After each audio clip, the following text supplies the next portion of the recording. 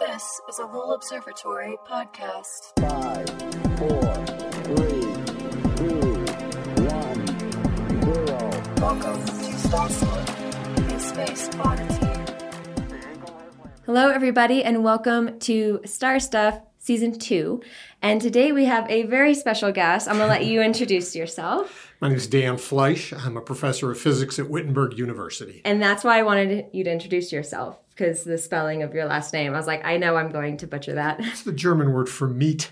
Is it really? Yes, it is. So Fleischmann would have been butcher. My great-grandparents came through Ellis Island. They cut the name short, and I wound up with meat for a last name. So when I took German in college, my professor went, meat, this is your name? Meat. Yeah, meat, Fleisch. I mean, flesh, you know. Oh.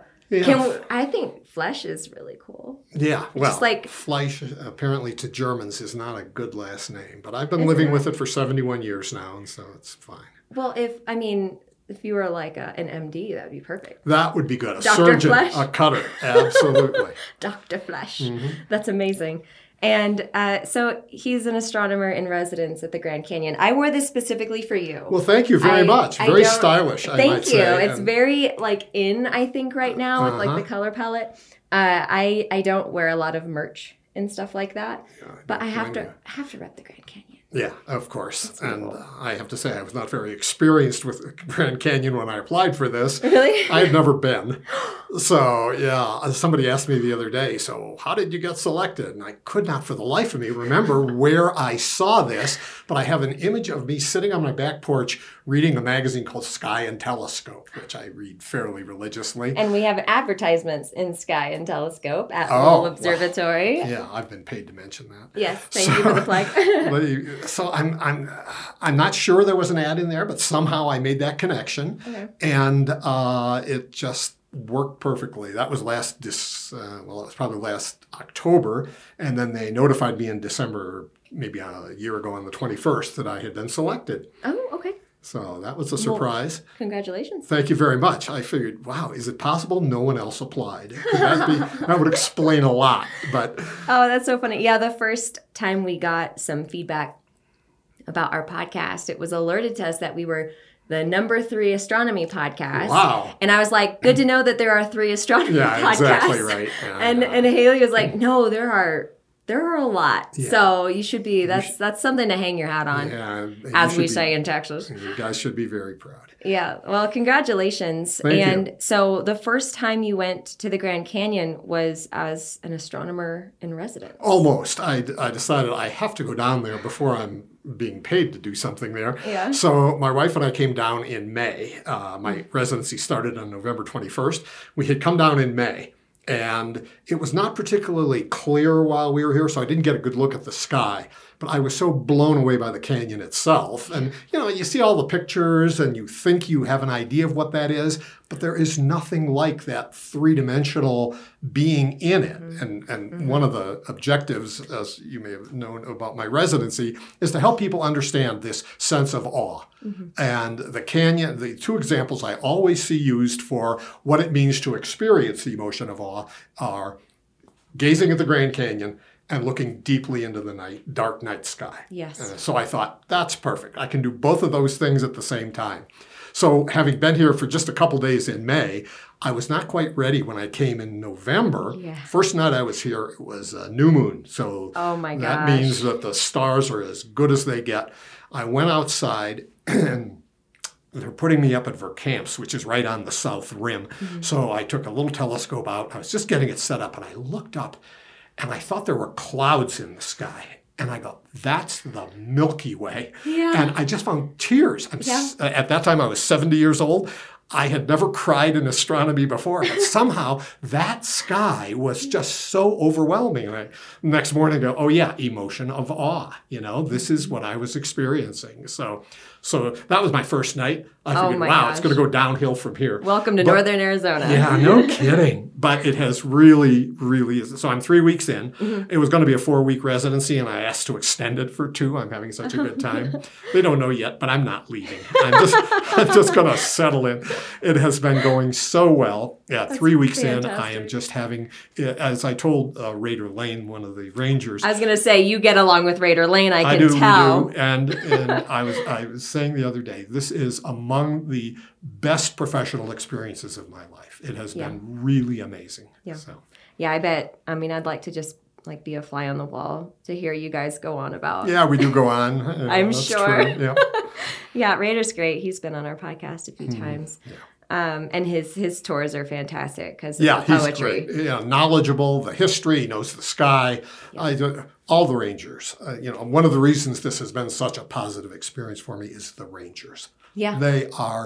They're helpful, they're knowledgeable, they're so friendly. I watch them interact with the visitors to the park, and I think, wow, they are just, no matter how big the issue is or how inane the question, they are really just always there for people. And I'm thinking, right now with all this anti-government propaganda, these people are representatives of the government, and look at them. They are, know? and they have adorable little hats. They do They're do little that. As a matter of Mountie fact, a few days ago, I bought a hat. Did you I buy bought a Mountie Stetson. hat? I bought a Stetson.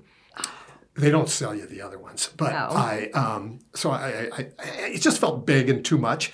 So I walked in and I said, "Is this too much?" And they all said, "Oh no, it's great." And then I go, "Look who I'm talking to." They're all wearing Smokey the Bear hats. Yes. But anyhow, so I have been wearing my Stetson. Although Where it's, is it? I It's didn't bring it snowing today. It's a Oh. little big, and I know what's going to happen. I'm going to be standing on the rim because I stand on the rim for a large part of every day. If I'm just walking along to go get lunch, I'll stop 5 times just to look. yeah. And I've been there 3 weeks, and I'm still doing this. But I know what's going to happen. One day, the wind is going to take that hat, and it's going to go down into the canyon, Yeah. and I figure that will be the end of A that. part of the history. Right, exactly. You need one of those little straps. Yeah, I need that. That's exactly what I need. But I'm not quite that big a geek just yet. Oh, get another by the end of the 2 weeks. You're gonna have the strap. Probably will be. That's fantastic. And in case no one's heard of the Grand Canyon, it is incredible to see in person. And I've talked about this a few times on the podcast, but it's almost difficult to see it out of 2D when you're looking at it. Absolutely. Your brain doesn't comprehend the size and how big it is. I mean, So I've been reading about this. Enlighten us. I tend not to read psychology magazines, but I've been reading about what people experience with this emotion of awe. And they say some of the components are perception of vastness. yes. So obviously, physical vastness is one example. So the Grand Canyon and the night sky both fulfill that. Yeah. And need for accommodation. Yeah, they do. And need for accommodation, at first I thought, so you have to have like a motel room? That's not what they mean. They mean you have to accommodate what you're seeing into your perception of the world. And somehow that canyon is just unlike anything that I thought could exist in the world. I mean, I've seen pictures from, there's a canyon on Mars that's many, many times bigger. And so I have an idea of that. And yet, standing at the real thing here on Earth, I needed to accommodate that somehow. Yeah. And they say when you do that, it can lead to feelings of being better connected with other humans, and it can lead to a feeling of self-diminishment, which sounds like a bad thing, but it's not, because with that feeling of self-diminishment comes reduction in narcissism, ego, entitlement, arrogance, and I'm going, okay, right about now in the world, that would actually be a good thing to have less of those things. So So again, part of my objective there is help everybody who is interested in it experience this emotion of awe and just have those feelings. So that's one of my 2 main objectives. And I mean, you sound very much like a poet and, I've never been a writer accused, of literature. Never been accused of that. Well, and looking at your bio, I am surprised by that because you are a math nerd. Yeah, somewhat. Just a little bit? Yeah, a little bit. What is it? I slightly characterize that differently. One of the things I enjoy most in life is to figure out a difficult math issue, like an equation or what a certain kind of calculus operator means. You're right, not a math nerd, not a math nerd. And then figure out how to explain that. Oh, okay. And so that's my books are all called students' guides. Yeah, I see And that. that's why, because I write them for students. I actually had one professor after my very first one get in touch with me, and he said, it's like this is written for students. I'm going, the title should have been a giveaway. Yeah, it's like, But yeah, because Reading comprehension. I think it is true that a lot of books are written by professors for professors. And in my case, that's not why. I wrote the books. I write my books as though I want people to think, I wish I had this when I was studying physics, because I wish I had them when I was studying it. There are so many. At first I was like, oh yeah, I'm going to read through the titles. I was like, no, I'm not. No, I'm not. They're Cambridge Press students' guides. I've been so happy with Cambridge Press. This is a university press that goes back hundreds of years, and they have treated me so incredibly well. That's why when I talk about the Grand Canyon experience being one of the most rewarding professional aspects of my career, the other one is working with Cambridge Press, because when I first sent in a proposal for my very first book, I thought my chances were slim and none. And the fact that they got back to me and they weren't immediately on board, they do peer review. It's a university press, so they send the books out for peer review. And as the process developed and I came along, this has been 10 years ago now, it became like a freight train. I just felt like I was being pulled along by this. And the first time I ever went to Cambridge, most authors don't even ever go to their publishers, but I wanted to go there and meet some people and see what was up. So I get there and they sit me in the lobby, and there's a wall behind me and it says Cambridge Authors. And I could not help but notice that on that wall was Stephen Hawking and I'm trying to remember who else, maybe Albert Einstein. By the time they came, by the time whoever I was meeting came out to meet me, I had shrunk on that little sofa I was sitting on. I'm surprised they could find me. I was like a speck on that sofa. And so that first book came out. It was called The Student's Guide to Maxwell's Equations, which had been recently voted by some readers of a physics magazine to be the most important equations ever devised by humans. The Maxwell equation. Which is curious, because most people have never heard of Maxwell's equations. What's the Maxwell equation? I do like the cover art. I'm in thank marketing, you very much. so I was like, I really like the cover art. Thank you so much. Specifically of that one and is it Laplace? Laplace. See, every time. Yeah, that's my most recent one, as a matter of fact. I see that, and yeah. I actually took the picture that's on the cover of the Maxwell one at Seriously? a different place, a place called Goonhilly in England. And so It's called what? Goonhilly, Okay. Goonhilly. Goonhilly. It sounds like an insult from Texas. Yeah, it does, doesn't it? Exactly. Anyhow, so my relationship with Cambridge Press, they actually... So my idea for the Student's Guide was, it wasn't really just mine. There had been a Student's Guide before this called A Student's Guide to Fourier Transforms, published by Cambridge University Press. So when they started asking me about my idea for a Student's Guide, I said, actually, it's from your previous books that I got that idea, but now we've made it into a series. And so I'm the editor of that series as well, which means I review other proposals for students' guides that Cambridge publishes. That's amazing. So it's really been good. You could be reviewing a book by the next Stephen Hawking. That could be, although I would probably not be qualified to do that, but yeah. So what is the Maxwell equation? Since we touched Maxwell's on the equations, I will just say very quickly, they are a set of 4 equations which describe almost everything about electromagnetism. Electricity and magnetism, when they are put together in certain ways, can make light and radio waves and X-rays and gamma rays. And Maxwell's equations, which he did not write, by the way, he collated equations from other physicists of his day, and he added one term to one of the equations which allowed these phenomena of electricity and magnetism, which we tend to think of as electric circuits and little magnets that have magnetic fields around them. When you put these 4 equations together, you get waves. And waves are light, or, as I said, these other forms of electromagnetic radiation. So the fact that in the 19th century, Maxwell put these together, figured out what light was, and then actually determined the speed of light based on electrical and magnetic properties. He did that? He did that. It was Maxwell? truly amazing. And I actually, as I was writing the book, I got to go to one of the libraries at Cambridge where his papers are stored, and they brought me an envelope. And I opened the envelope, And out of it came some of the devices that Maxwell used. He also took the world's first color photograph, and he had a little thing called a color wheel that you could spin and get different colors. His color wheel falls out of this envelope they brought me. Now, I was wearing gloves at the time, but I felt like I need to be really careful here. First of all, I felt like I am in a league I should not be playing in. And then, and it was just, that's what I mean by the freight train. I was just carried along with that.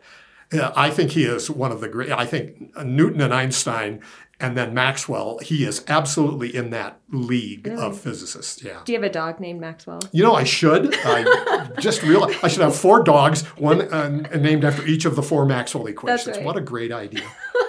And then you will truly be a math nerd. Until you have done that, I revoke the title. Okay, thank you. I appreciate it. Yeah, these the books. I mean, seriously, the cover art is beautiful. Mathematics of Astronomy, which sounds incredibly intimidating. I would probably not dare to touch it, but the cover art is really pretty. Thank you. I appreciate that very much. I had a co-author on that. 2 of my books I've co-authored with former students. Oh, okay. As a matter of fact, that one was Dr. Julia Craigenow. And she and I went back and forth on the cover art a little bit because the cover art takes some liberties. It's got something in orbit around something else. And it's not technically correct if you look at it in one way. And I didn't care. Yeah. And Julia, to her credit, really did care. And so we modified it. So now it is better. Yes, I feel this in marketing a lot. Really? I'm an English major, and I had a marketing career, and now at an observatory where it's like, wow, this is really pretty. And I'm like, that's not accurate. You can't do it that way. That would never happen. It's like, oh no, I have to learn the mathematics of astronomy to create a marketing piece. Having said that, I think you do have to walk a fine line between something that looks right and good and is going to cause somebody to pick up the book, and you don't want it to be technically wrong. Yeah. There's a lot of bad pseudoscientific information out there right now. Yes. And so that's one of the things I really do work at with Cambridge on the covers is let's make it attractive, but let's make it correct. Well, and the good thing about space is it's so easy to make it attractive. It does all the hard work for you. Exactly. So what is the mathematics of astronomy? Pretty much everything in the universe has a mathematical representation. How big is this book? Yeah, right. No, I make them all pretty small because I told Cambridge before the very first one, I said I want them less than $30. Maybe I said 30 pounds, but less than a certain amount of money. And they came in at that, which means you're limited in number of pages. I think you can't do more than about 230 pages for that. Did you do that for student budgets? Yeah, absolutely. I wanted students to be able, Well, Haley's behind the camera. Yeah. Nate's on vacation, and Haley, professors, so cool. Listen. This is amazing. It is so difficult on a student budget to get textbooks. I mean, I used to just sit there and Xerox copies in the library. Bad news. It gets worse in graduate school. I remember when I first got to graduate school, the first book I had to buy was $140, and this was 40 years ago. So, but I will say this. Students do have other options because within 1 week of every book I have published with Cambridge Press, I can get a PDF online from illegitimate sources, which I do not encourage students to do. But I am astounded at what an ecosystem has developed to take I cannot imagine how it happens within a week. I mean, where do they get the manuscript? Not me Xeroxing things in the library. Okay. But Xeroxing, can you imagine page by page? Oh, it took hours. It really did take hours because some of these books in universities, I remember I couldn't check these books out. So if I wanted to study outside of library hours, I had to sneak down into the basement and Xerox the pages. And the professors say, I've got them on reserve in the library. Good luck with that. They're always checked out. Right? Oh, and every year, here's a new version. And this is the one that's mandatory. This is especially true in astronomy because there's so much going on right now. But it's also true. I still remember the first time I live in Ohio and I'm at a little university. Oh my gosh, where? I live in Springfield, Ohio, which is between Dayton and Columbus. And the first time, when I started teaching, I was thinking about astronomy textbooks, and I went over to Ohio State to see what they use. And I still remember, I walked into their bookstore, and the stacks and stacks and stacks of astronomy books. Because I never knew anybody who wrote technical books for money, right? You just don't do it for money. And yet, when I saw these stacks of astronomy books, I realized this is business. Mm-hmm. There is big business here. Now, for me, a gigantic class might have 45 students in it, but at the big universities, astronomy classes, the intro astronomy classes, they'll often have hundreds and hundreds of students. And so it has become a business, and that's I consider that unfortunate for the very reasons you're talking about. Yeah, my astronomy class, which I did take, Really? listeners. Yes, I loved astronomy, and almost I would semesters after that just help my astronomy professor grade papers That is for great. fun, just because I loved it. That is really great. Trying to get me to go to UT, which like write me a letter of recommendation, but even with scholarships, it was too expensive. Oh, that's too bad. Yeah, so I stayed at my state university, and I found my way here, so it worked out in the end. Also, I'm not great with numbers. It's like I have a little dyslexia with numbers, and I read them Really? like immediately backwards. Interesting. Not great for math. Yeah, that could be a problem. Yeah, a little bit. Although this morning, as a matter of fact, when I was talking to Kevin, your historian, about us, somehow we got onto the Apollo missions to the moon. I wonder how with Kevin. Yeah, Kevin exactly. talking about lunar landing history. And so we're talking about how many astronauts had set foot on the moon. And I'm counting the Apollo missions, and I keep skipping Apollo 13 because they never landed. But I'm also skipping that finger on my hand. Oh, no. So I keep coming up with 14, and he says, no, there were only 12. So this idea of a little math dyslexia, apparently it's not disqualifying from being at least a physics professor. It's good to know. Yeah. Kevin Schindler's been on the podcast a few times. He's What a knowledgeable individual. He's amazing. He really I is. just can't say his name without a silly grin on my face. He's fantastic. And if you ever want lunar history, fun facts, gosh, he just spits them out. Yeah. You should see his office.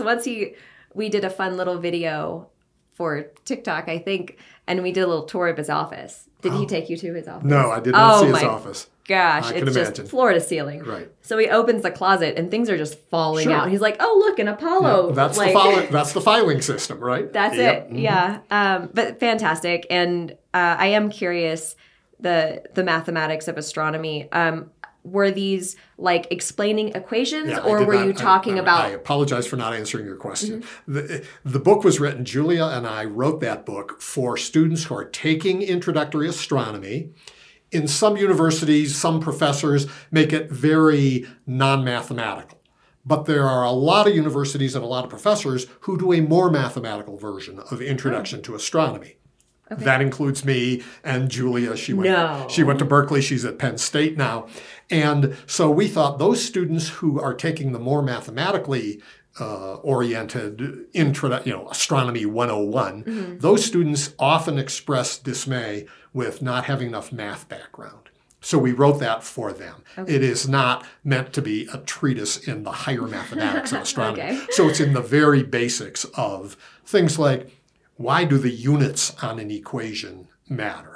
Instead of just plugging in numbers, you got to think, are these meters or are these centimeters or are these some other units? Seems pretty basic, but you would be surprised how often students will not include the units. And when they do, when they don't include them, it makes it much easier to make a mistake that you don't catch at the end. But if you have the units riding along with you, you often find at the end, you go, wait a minute, I just got the mass of Jupiter in miles. Somewhere I went wrong. And so this How many feet is Jupiter? There you go.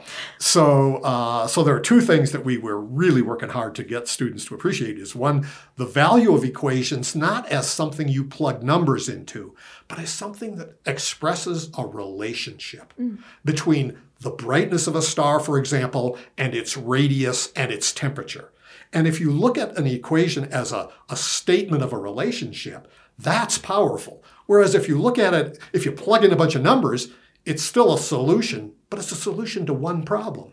Whereas if you have, in terms of algebraic variables, L equals 4 pi r squared sigma t to the fourth, which is the luminosity equation. Letters should never be in math. It's a sin. It solves millions of equations.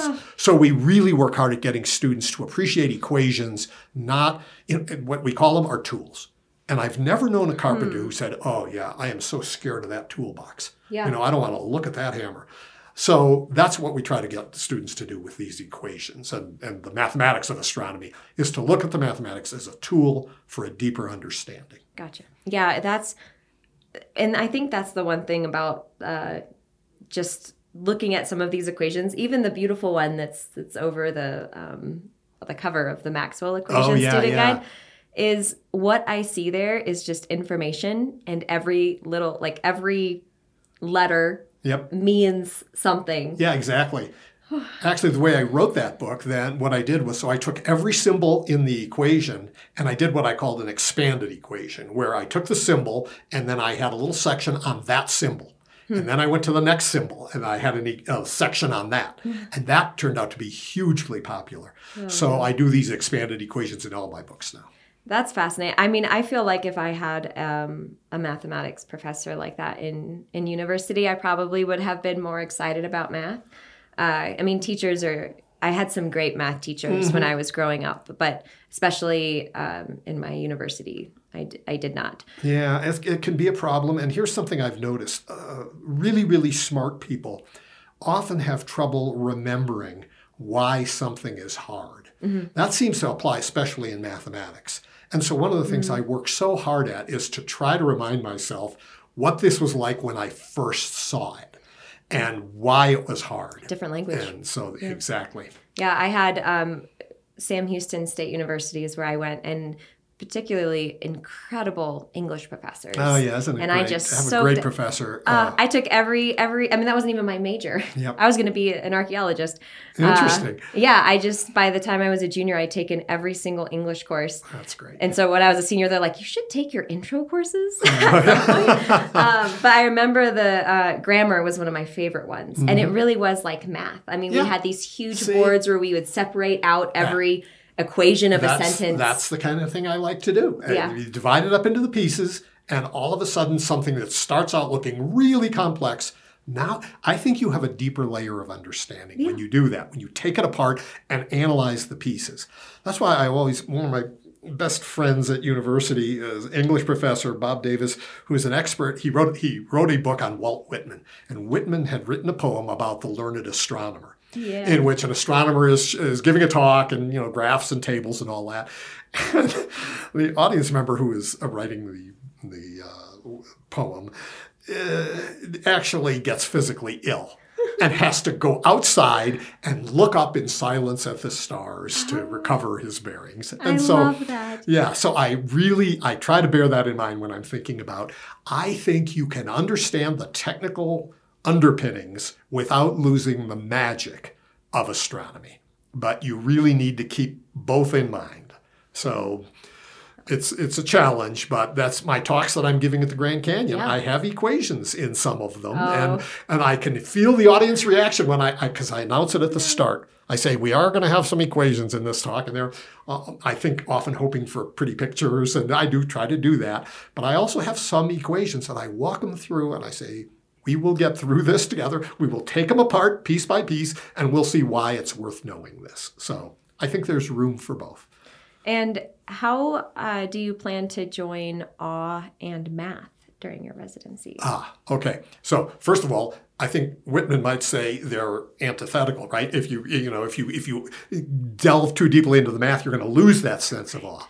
But You're right, I don't quite agree with that because remember, one of the things is perception of vastness, and vastness can be physical, but it can also be an intellectual vastness or a talent. So somebody who plays the piano expertly, or somebody who Einstein's theory of general relativity was such a mind-bending thing where instead of thinking about masses attracting one another with some Newtonian force, thinking about space-time being warped around the sun. And so the Earth is like it's as though you have a heavy weight on a trampoline and the Earth is a little marble that is rolling around that surface.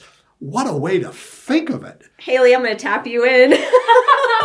Yes, Haley has specifically, so she's the co-host here on the podcast, has broken my mind with these facts. Excellent. They Good are idea. literally it's like once you just hear that sentence, there's not really thinking after that because your brain just buffers. Yeah. You're like, wait, time warps around math? Okay, so that is awe. Because you are now feeling a need for accommodation. You are trying to accommodate this idea I'm that uncomfy. the sun I need an adult. change the space-time around it. So we're just trying to go in a straight line, but in this weirdly warped space-time, the shortest distance is this almost circular path around the sun. So yeah, so that's awe and mathematics together. Wow, I stumbled right into that one. I had no idea where I was going at the beginning of that sentence. So It's your next book. A Student's Guide to Awe and Mathematics. yeah, there you go. So what are you hoping to produce as like a deliverable, I guess, out of this experience? Oh, so mine's a little different than many. First of all, I think many of the astronomers, there haven't been that many astronomers in residence, but oftentimes It's a new program. what happens is that they are doing, as you said, they're developing something, doing some research, or I know one was a poet who was writing some poetry. Yep.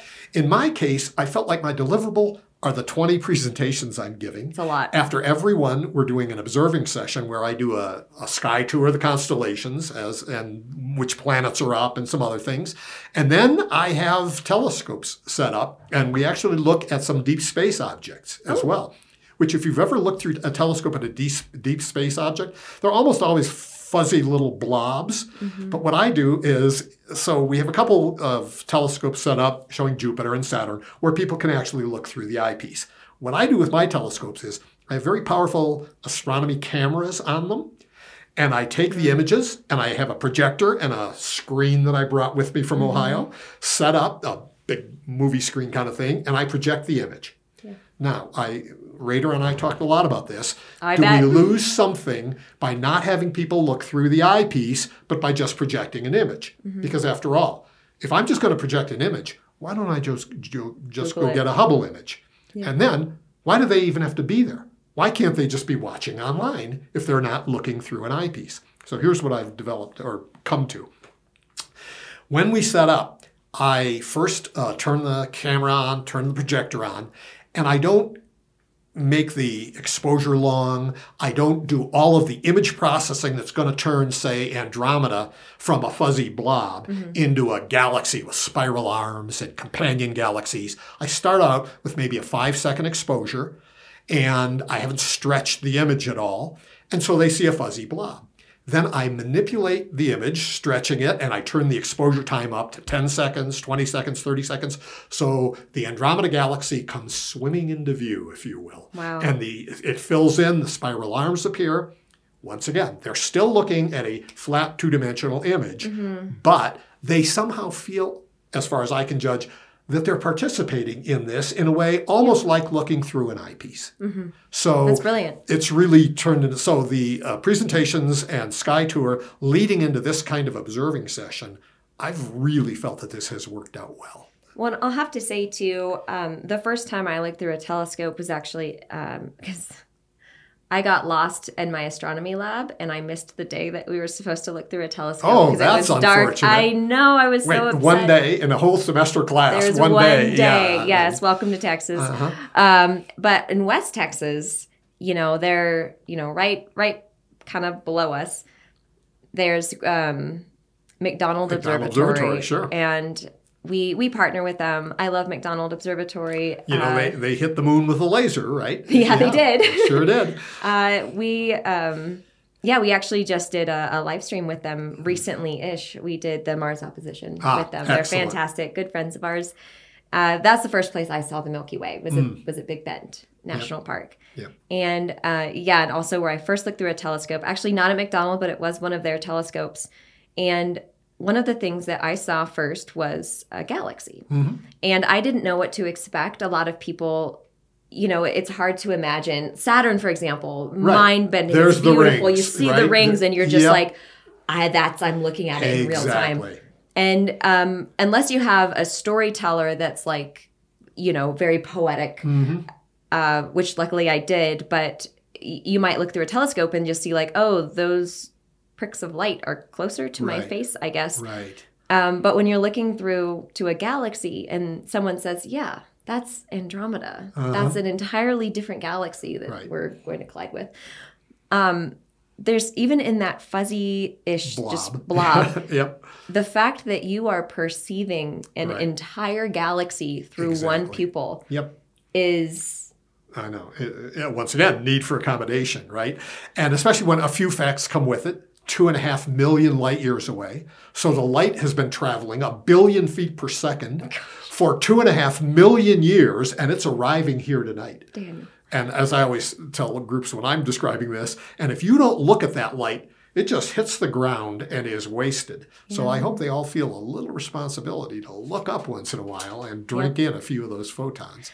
Well, and it's amazing too, because it's like, that the photons are absorbed by your eye, and they've been and that's it. Traveling that long just to be perceived by you. Yeah. And it's such a special moment. Yeah, if only we could get people to pay for that. What a great idea. Yeah. Man. Commercialization. I know, right? Really. Maybe they ought to buy a ticket to Lowell Observatory. But it also just happens every time you look up.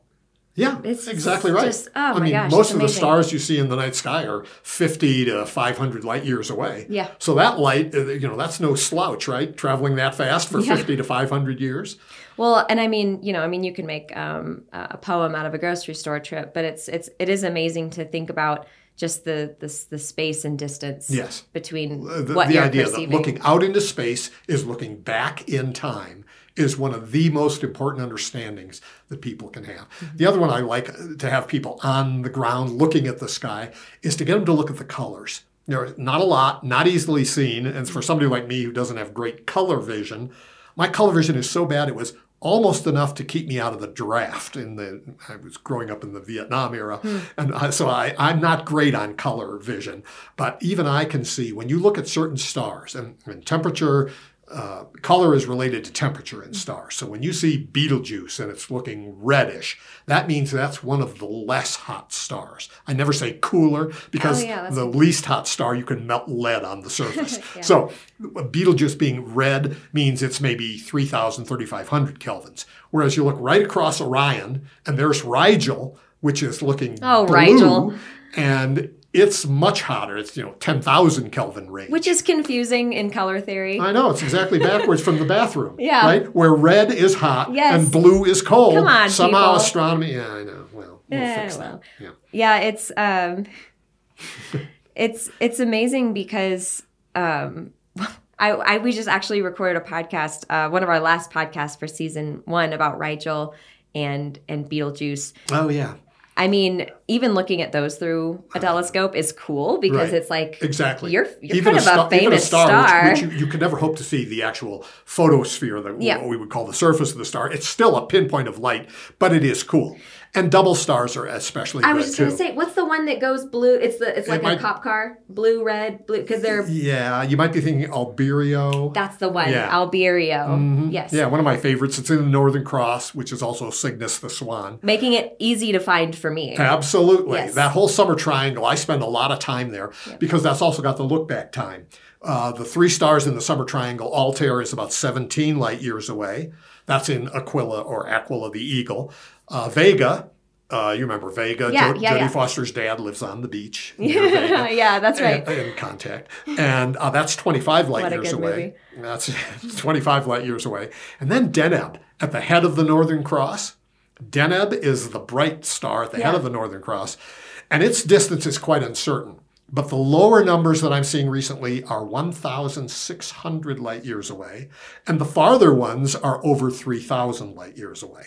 I've kind of settled on 2,600 as the number I use when I'm talking to people. Well, it's not the brightest of the 3, but it is plenty bright. Yes. It is one of the brighter. It's probably 19th brightest star in the sky. I mean, you can see it with your naked eye. Oh, yeah. Yes. And it is something on the order of 2,600 light years away. So think about that compared to Vega, which, as I said, was 25 light years away. That means it's 100 times farther, right? And if you make something 100 times farther, it gets dimmer, not by a factor of 100, but by 100 times 100. So Deneb is at a disadvantage due to its distance of 10,000. Which means it's one of the brightest stars in the galaxy. It's real bright. Exactly. And so, we're using the word brightness in 2 ways here. And this is one of the things I'm trying to get people to understand in my talks and observing sessions is we talk about apparent brightness, which is what you see when you look at the sky. And you go, Vega is 5th brightest star in the sky. That doesn't say much about its intrinsic brightness. Right. For that, which we call luminosity, you have to factor in the distance. So Deneb, even though it's slightly dimmer than Vega and slightly dimmer than Altair, the other two stars in the Summer Triangle, it is way more luminous. It's just so freaking far away that it's probably 200,000 times the brightness of the sun. I know. What? Can you imagine? That's amazing. We're talking suntan here. Oh my God. Definitely change of wardrobe if you're orbiting that star. That's incredible. So anyhow, so I use the Summer Triangle a lot because it's got so much in it. It's so easy to reference, especially for a newbie. And easy to find. And easy to find. Yep. And really cool to see the color shifting. So colors, look back time. Yes. And then we often use the constellations to talk about some mythology and the stories of the sky. I was going to ask you, what's your favorite? What your favorite one is. Oh. Well, I always feel the need to talk about the whole Cassiopeia and her husband Cepheus and Andromeda and Perseus and Pegasus. But I feel like it's done to death. You cannot go to an astronomy sky tour without getting that story. It's true, but I mean, Romeo and Juliet will never die. Exactly. What I did, actually, my first night sky tour, and I'm thinking this is one of the things that helped my situation with the Rangers, who have been so good to me. I started talking about Cetus the whale, which is the sea monster in that story we just mentioned, and I was pointing to a super powerful laser pointer and pointing at one of the stars in his tail, Menkar, and it's known also as Alpha Ceti. The Alpha generally reserved for the brightest star, or let's call it the most prominent star in a given constellation, and Ceti being the possessive form of Cetus, the whale. It's in Latin, Cetus would be the subjective and possessive would be Ceti, so Alpha Ceti. Mm-hmm. So I'm starting to tell this story, and I say if you're a science fiction writer, you would then maybe reverse those and call it Ceti Alpha. And I get a little ripple from the crowd because Star Trek fans are starting to recognize Ceti Alpha. Uh-huh. And I say, if there are planets going around, if you call it Ceti Alpha, and there are planets going around it, you might call the fifth one Ceti Alpha 5. And now there are a couple people in the audience who are vibrating. They know where I'm going. But Raider and a couple of the other Rangers are looking at me. Oh, Raider, bless your heart. What is he doing here? And I go, you guys have probably heard of Ceti Alpha 5, and some people are looking blankly at me, and I go, think rich Corinthian leather, Ricardo Montalban, and they're still not getting it. So Ricardo Montalban. You'll get it with this. And I do my very best Bill Shatner impression of going, Khan! And at that moment, some of the audience leaps back. I'm holding this little Mr. Microphone setup, with a microphone and a little speaker, and I blow out the diaphragm. 3 people near me move back immediately. But I see some of the Rangers looking at me because they have recognized the very, very important Khan episode of Star Trek and the movie. And that doesn't quite fit in with the Greek mythology and some of the very important life lessons there. But I think it's important also to bring in something from science fiction from the 1960s. I have a very important question that I do not get to ask very often. Next generation or original series?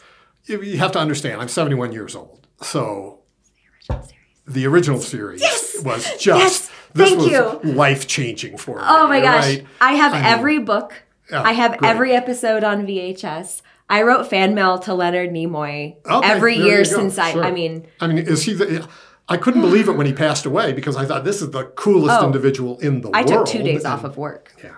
I don't blame you. I was so upset. Yeah. Have you getting off topic? Sorry. But no. I'm not sorry. Have you read his poetry? Yes. I became aware of it actually fairly recently, probably when he passed away. Oh, okay. My gosh, his poetry is great. He does a great cover. Shout out Leonard Nimoy to "If I Were a Carpenter." I've heard that. I'm embarrassed to admit I've heard that. It's so good. Yeah, I know. Oh my gosh. What a guy. What a polymath. What a dude. I love him so much. I love the original series. I was just watching it last night. It's my comfort show. I know every word by heart. On this podcast, I learned. We were talking about the book Project Hail Mary, and we actually did an episode on it. But I think it was Haley that dropped me with this information. Have you read Project Hail Mary? I have to admit, I had trouble getting through it. You did? I did. Science? I don't know what it was exactly. I just, maybe the buildup had been so immense for me. And Was it? I think my wife loved it. Somebody I respect and admire loved it. And I just had trouble getting into it. But so I know the plot. I mean, I've since then. Typically, I would judge you, but you like the original series. Okay, so we're thank still you. friends. All right. But so it's about a star Eridani, Yeah. right? And so 40 Eridani is Yep. Vulcan. Supposedly, anyway, I got really excited learning Okay. that because I was like, I want to see it through the LDT or some big telescope. Yeah, have you been out to the LDT yet, or are you going to get to on this trip? I am hoping to get to. It's been a long time. I have been there in the past. You but have? Yes. So the LDT, the Lowell Discovery Telescope, is our research telescope, just a bit south from here. It's actually now open for like public Right, tours. that's So right. that's really exciting.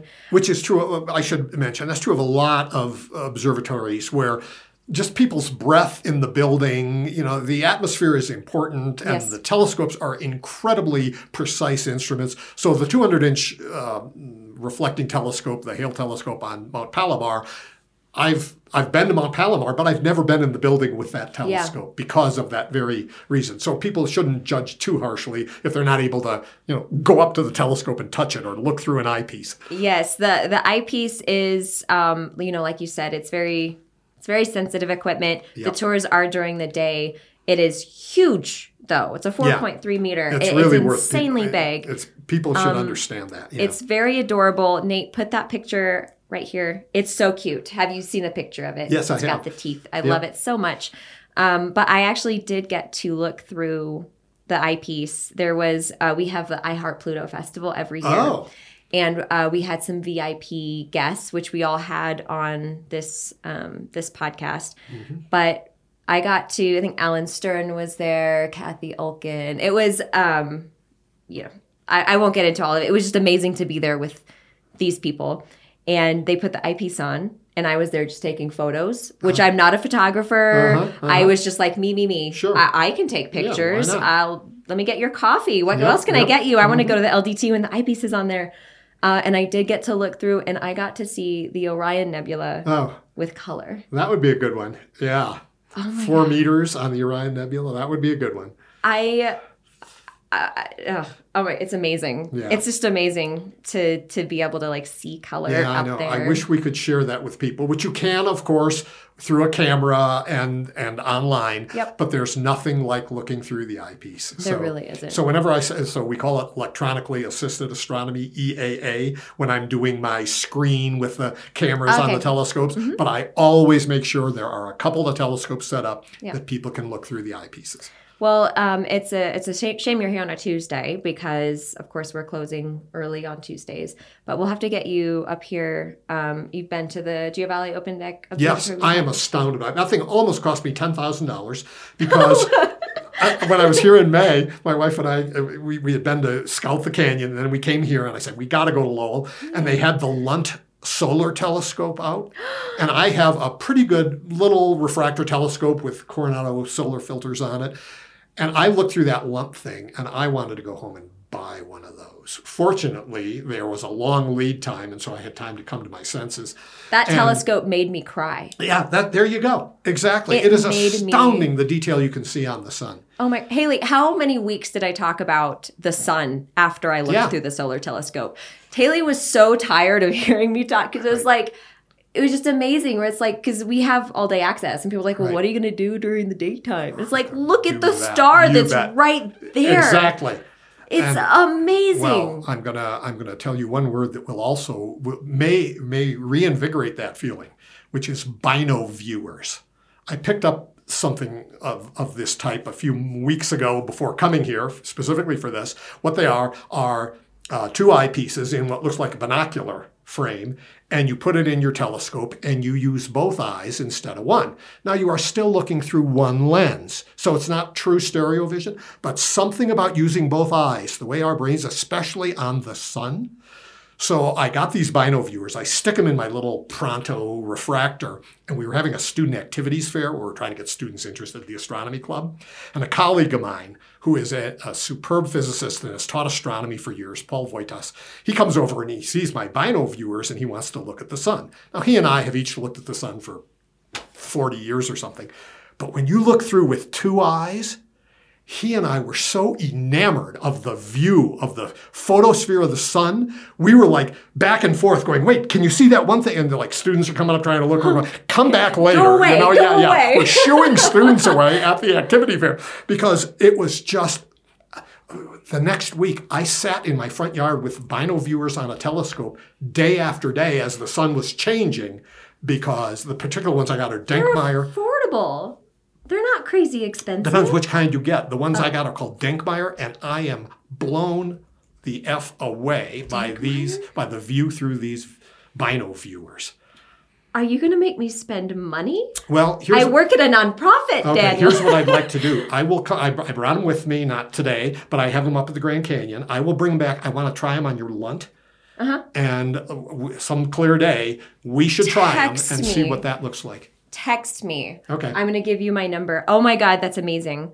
Bino viewers. Holy crap. We have been talking for almost 50 minutes. This is why they have editing programs. I know, but we do it in one take. We're pros. Okay. Man, this is freaking, you blew my mind. Yeah. Dang it. I have so many questions I want to ask you. Maybe we can get you up for another episode to talk about. You tell me when to be physics. here, I'll be here. Oh, that's amazing. Yes. Okay. So thank you so much. Thank you so much. I enjoyed your questions. Mind. You guys are great to work with. Fantastic. I really appreciate this, taking the time to let me be here. You have a few more programs coming up. You have 2 more?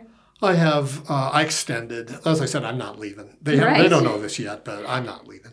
No, I'm leaving on the 1st of January, and I have 9 more presentations between now and then, including one on SETI, the Search for Extraterrestrial Intelligence.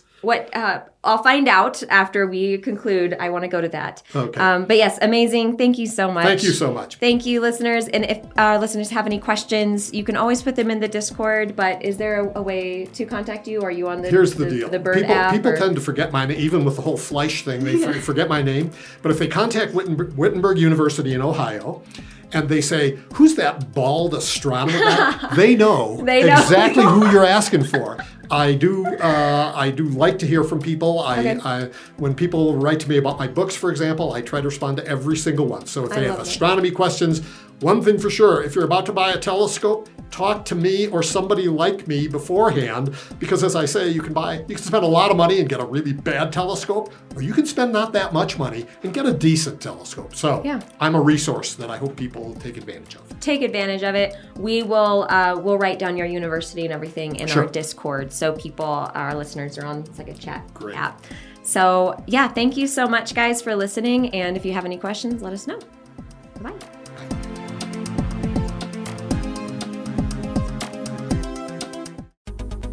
This podcast was made possible by our members and donors. If you enjoyed this episode and want to support our nonprofit in making more digital education like this available, go to lowell.edu/donate. Thanks for listening.